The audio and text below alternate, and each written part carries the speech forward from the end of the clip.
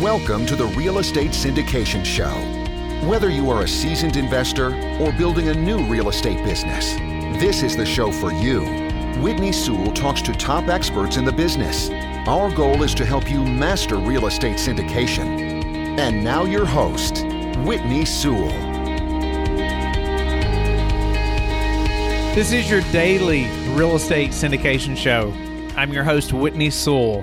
Today our guest is Kris Reid. Thanks for being on the show, Kris. Pleasure to be here, Whitney. Yeah, I'm honored to have you on the show, Kris. I know we've had some great conversations and just about your line of work and how you can help so many people in our industry. But a little about Kris. He's a software engineer from Brisbane, Australia, who built an online computer game. Like many online businesses, he struggled to get visitors to his website and people to play his game. He eventually put his analytical mind to work and developed a simple system for building a website that generates customers and grows online businesses, which all of us need, or most of the people that are listening to this, a lot of people that are listening are trying to, they're building their website or they're trying to build their brand and they're trying to connect with passive investors or maybe other people as well. But, there's different ways to do that and to be more efficient at it. And Kris is going to help us think through some of those things. So Kris, welcome to the show. Thank you very much for your time. Give us a little more about your background, and then let's jump into how we can improve this process of this system that we either have or don't have yet. Certainly. So I'm a software engineer by trade, worked in finance for many years until the global financial crisis came around and took my job away. Then I pondered what the heck to do with my life. As you mentioned, I built an online game just because I'm a computer geek, and then thought, well, how the hell do you get people to play it? And that's when I started dabbling into the world of SEO and realized, holy cow, I'm sitting on a gold mine here. So I quickly ditched the game and started providing SEO services primarily for digital marketing companies. We specialized a lot in backlinks to start with, which backlinks are really just a link from one website to another. But that's the fundamentals of how Google's algorithm works, and it is still today. But then we slowly started offering more services like content and analysis and implementation. And then we thought, well, why the heck don't we have our own customers? And so that's really where we've focused on the last bunch of years. SEO is really applicable to any business because, where does any person go when they're looking for a product or service? You go to Facebook, talk to your friends. You go to YouTube to watch how-to videos. If you're looking for a service, you go to Google and you type in what you're looking for. So getting your message in front of those people that are actively searching for exactly what you do, there's no better way to grow your business. People can have websites for years and years and it not be seen by their audience that they're striving for, right? Indeed. And that's the thing that breaks my heart. Like, web designers are great at building beautiful websites, but beautiful websites don't sell things. It's words that sell things, and those words need to get in front of your audience. And one of our most recent customers, he just previously spent $20,000 on a website that generated 0 leads. And it's like, breaks my heart seeing this sort of stuff. He's in a village near Vancouver too. So it's not like he's in a competitive market after competitive keywords. You don't have to spend $1 million to get a functional website that's going to generate you some leads. Sure, Agoda spends $1.6 billion or whatever it is on marketing. You don't really want to go head to head with them straight away, but there's always some low-hanging fruit that you can get in every market that can help you start earning money today, that you can reinvest and build your brand and build your website, having your website pay for it all along the way. I'm glad you brought that up. Like, we can spend thousands and thousands of dollars on someone to build a website for us, but that doesn't mean that people are going to find it. And, and you even said words sell, not websites. And so while it's important to have a professional website, if people don't get to it, they don't see it, it's useless, right? Help us to improve it. Help us to fix that, or things to think about when we're putting stuff on our website or the wording on our website. How do we even know what you're talking about right now if all this is brand new to us? Yeah, for sure. So, it's nice to have a beautiful website, but that isn't really important. What is important that it comes over clear exactly what the hell you do. And the more complicated your business, if you're a plumber, people understand what a plumber is. So it's pretty easy to get that. If you do real estate investing, it can be a little bit trickier. So you need to be really clear in your message. When someone arrives on their website, you need to say straight away, what is it that you do? And one thing to think of is that people are often searching for the problem. They don't know that you're the solution to that problem, or they'd already be using you. And so, like the old adage, when people buy a drill, they're not looking for a drill, they're looking for a hole. It's the same thing. People are often searching for how to make a hole. And so you should state that clearly, then demonstrate that you're the expert in that niche and you know how to build that hole or fix that problem. and then invoke them to take action. That's the big part, because that's the part that matters. Doesn't really matter how many people you get to your website. If they're not signing up, becoming customers, then you're not going to stick around. Yeah, it's just like pretty much any investor. If there's any confusion or doubt, the answer is no, right? To a partnership or them investing with you. I don't see why the website would be any different. It's got to be clear and precise. And you've helped me a little bit on mine, just help me think about some of the wording that was even on my website. And it seems so simple when you start to think about it, right? But at first, it's terms that we're so familiar with. We don't think about it right at first, that everybody else that comes to the website don't know what those things mean. 100%. Industry jargon is terrible. Like, you really need to catch yourself with that, because experts in any industry pick this stuff up and they use it like everyone else uses it. Even one thing, when I'm talking to clients, I have to remember that not everyone knows that there's 10 search results on the front page of Google. I just live and breathe in this world. So it's just helpful to mention that. Most people don't know that if you're number 11, you're at the top of page 2. So the same sort of thing with every industry. You need to just be clear in your messaging and don't expect them to understand everything and know it. So being clear in our messaging, where does that apply on our website, or is it just everywhere? Or, how do we think through that when we're thinking of titles or thinking through what's on our pages on our website? Yeah, so the very first thing you should do before building a website, and this is where web designers screw up, is they don't do keyword research. So you really need to understand your market. You need to know how many people are searching in what volumes. And that's how you structure your website. Like, if you think about Amazon, Amazon's got an amazing website. Obviously, they're the everything store, so they have everything. But from the keyword research, you can tell what your categories are going to be. And so, it might be like movies/music/fashion. And then under fashion, it's men's and women's and so on and so forth. And so that's how the slashes in a URL, each one of those slashes means it's a further category deep. So your high-level music category is just as important as your fashion category, but your men's fashion category is less important than your fashion category. And so that makes it really easy for users to see what they're going for. If you can read in a URL what a category is, a subcategory, and then what this target page is, it makes it really easily to be understood by the user and easily understood by Google. Google has the best software engineers on the planet and spend gazillions of dollars trying to work this stuff out. But the internet is really, really vast. And if you can help Google, then they will really appreciate it, and they'll show it by ranking your website. So we need to learn how to help Google, huh? Yeah, for sure. A tricky little thing, right, is the internet is so vast, and even with Google's massive computers, they can't look at the whole internet all the time. And so they have to come back to your website all the time to see when it changes, but they have to give each website what's called a crawl budget. And depending on how much authority you have is how much time they'll spend on your website. So they'll say, okay, we'll come back to Whitney's website 3 times a week and we'll spend X amount of CPU cycles.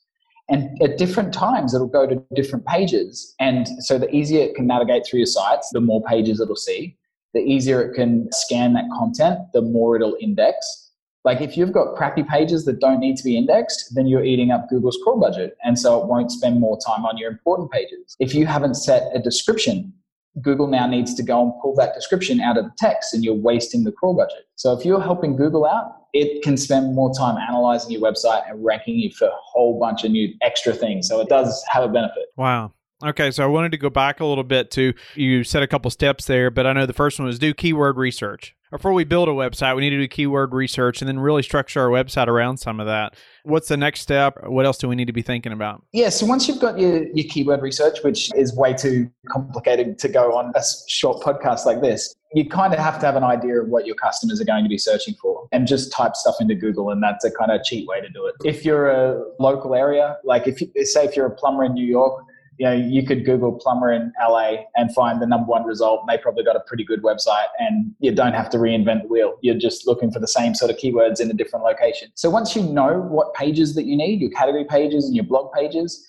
then put together a content plan and start writing that content. It should be keyword targeted. You want to have one primary keyword, so that's your main money page. So let's say if that was like plumber New York, and then 3 secondary keywords. And so the other ones might be like emergency plumber, downtown New York, or some area. And so the primary keyword always goes into the title tag, and the secondary keywords go into the description. And that's what gets shown in the Google search results when you appear in the Google search results. it needs to really express exactly what that person's been searching for and invoke them to click on it. And then when you're actually writing the content, so you've got a header, your primary keyword again goes in the H1 tag, the header, and the secondary keywords go in the H2 tag, and again in the content. You don't want to be writing content for a robot. Google's smart and they want to see good quality content. And at the end of the day, it's got to convert to something, so it should really resonate with your readers as well. Okay, so do keyword research. I love how you laid out there. It's just some simple ways for us to think about what are our customers searching for, but go to a competitor, even in another market, see who ranks top couple websites, and they're probably spending some money on this, right? And are going to help us to get a little further down the road. If it's a valuable keyword, then if there's people advertising for it, then whoever's the number one result's probably spending some money on it as well. Yeah. Yeah. So then develop a content plan and think about the primary keywords, secondary, and what we have in the header and in the body and the content. What about after that? What's next? What do we need to be thinking about? One thing that you really need is backlinks. So backlinks are a link from one website to another, and they're the fundamentals of how Google works. Older listeners, they probably remember back in the 90s, there was all sorts of search engines, Excite, Yahoo, Alta Vista, Ask Jeeves, and they were all rubbish. They organized search results based on text. So if you wrote Plumber New York the most times on your website, you'd be number one for Plumber New York. Larry Page, the co-founder of Google, he was at university at the time and went, that is ridiculous. And so he invented what's called the PageRank algorithm, which is basically have a bunch of seed websites, which are trusted sites like government websites and university websites. And then the further you are away from those, the kind of less trusted you are. So if you have links from really big, powerful authority sites, you get more trust. It's obviously been 20 odd years since Google's been around, and that's evolved substantially. And now, sure, the more powerful a website linking to you, that's great, but it's also the more niche relevant you are. So like if you're a plumber in New York, and you have other service-based businesses, an architect, or an electrician, or a landscaper linking to you, then that's fantastic, especially if they're in the same local area, because who knows more about that local area than those local home service providers. So that's a really good backlink. But same with if you're a plumber and you get a backlink from another plumber on the other side of the country, then that's a really good relevant backlink too. If the New York Times writes about you and links to you, then that's probably going to supersede those. So, I know a lot of our listeners have podcasts where they have blogs, things like that, that they're trying to put content on their website. And a lot of their mission behind that is probably to have a lot more content, and more for SEO purposes, on their website and to provide education, obviously, to investors and to other people in the industry. So when they are writing blogs or they're creating the podcast content or titles, what are some things we should be thinking about when we're adding that stuff to our websites? I speak on podcasts quite a bit.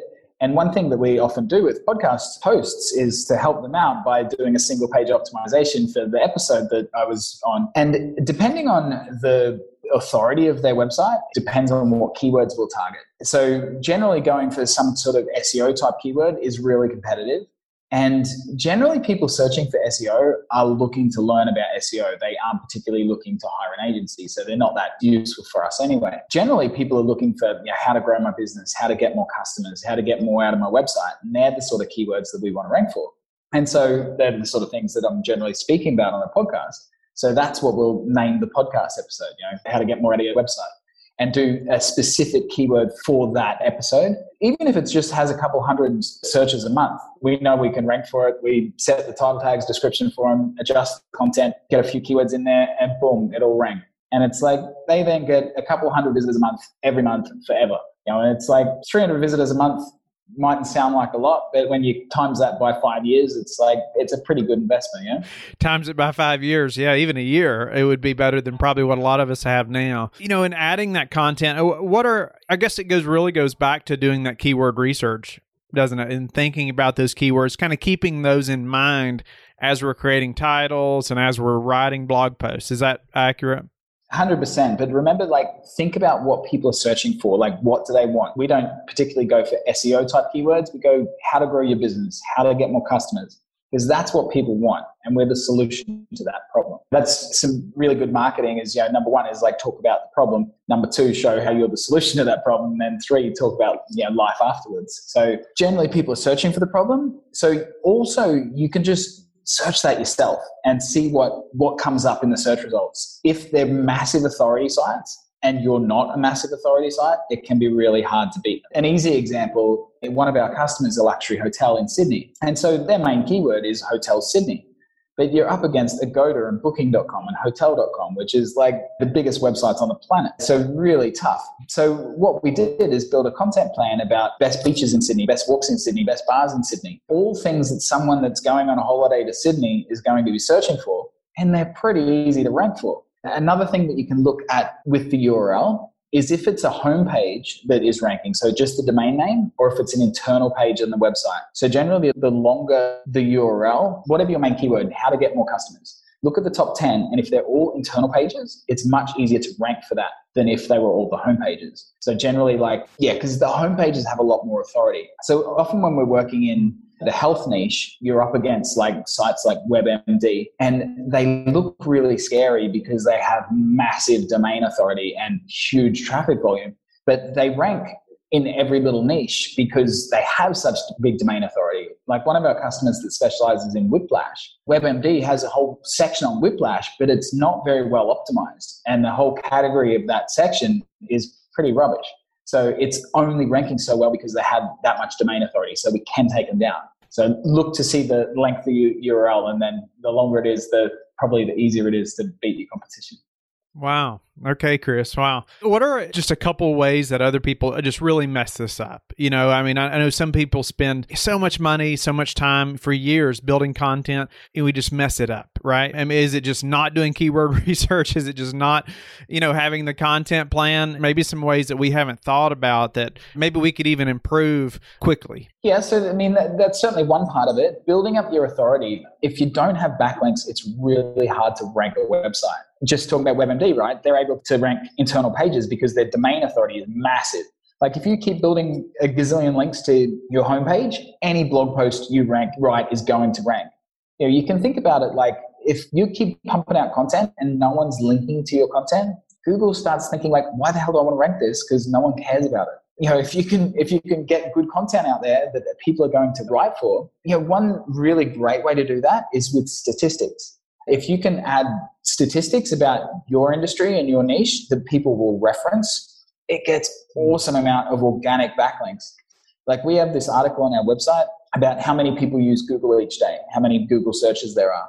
And we wrote it years ago, and it gets backlinks every single day because people will be writing a news article and they'll go, oh, how many people use Google every day? And they look at our statistics and they write a citation from these guys. So that page doesn't bring us any customers, but it brings us a heck of a lot of backlinks. So if you do the same, how many people invest in real estate in my area? This is the statistics on what their returns are and things like that. Something that a news agency can quote and link to, then that's a great way to get links. Wow, that's some great information right there, especially as we're thinking about what we're writing in blogs. Just a few more questions though, Kris, before we have to go. What's a way that you've recently improved your business that we could apply to ours? Certainly, I look at my own messaging quite a lot. I read a heck of a lot about messaging, and big fan of Don Miller from StoryBrand, and I've just finished reading his book for the fourth time, and try and implement what he says to be concise and clear.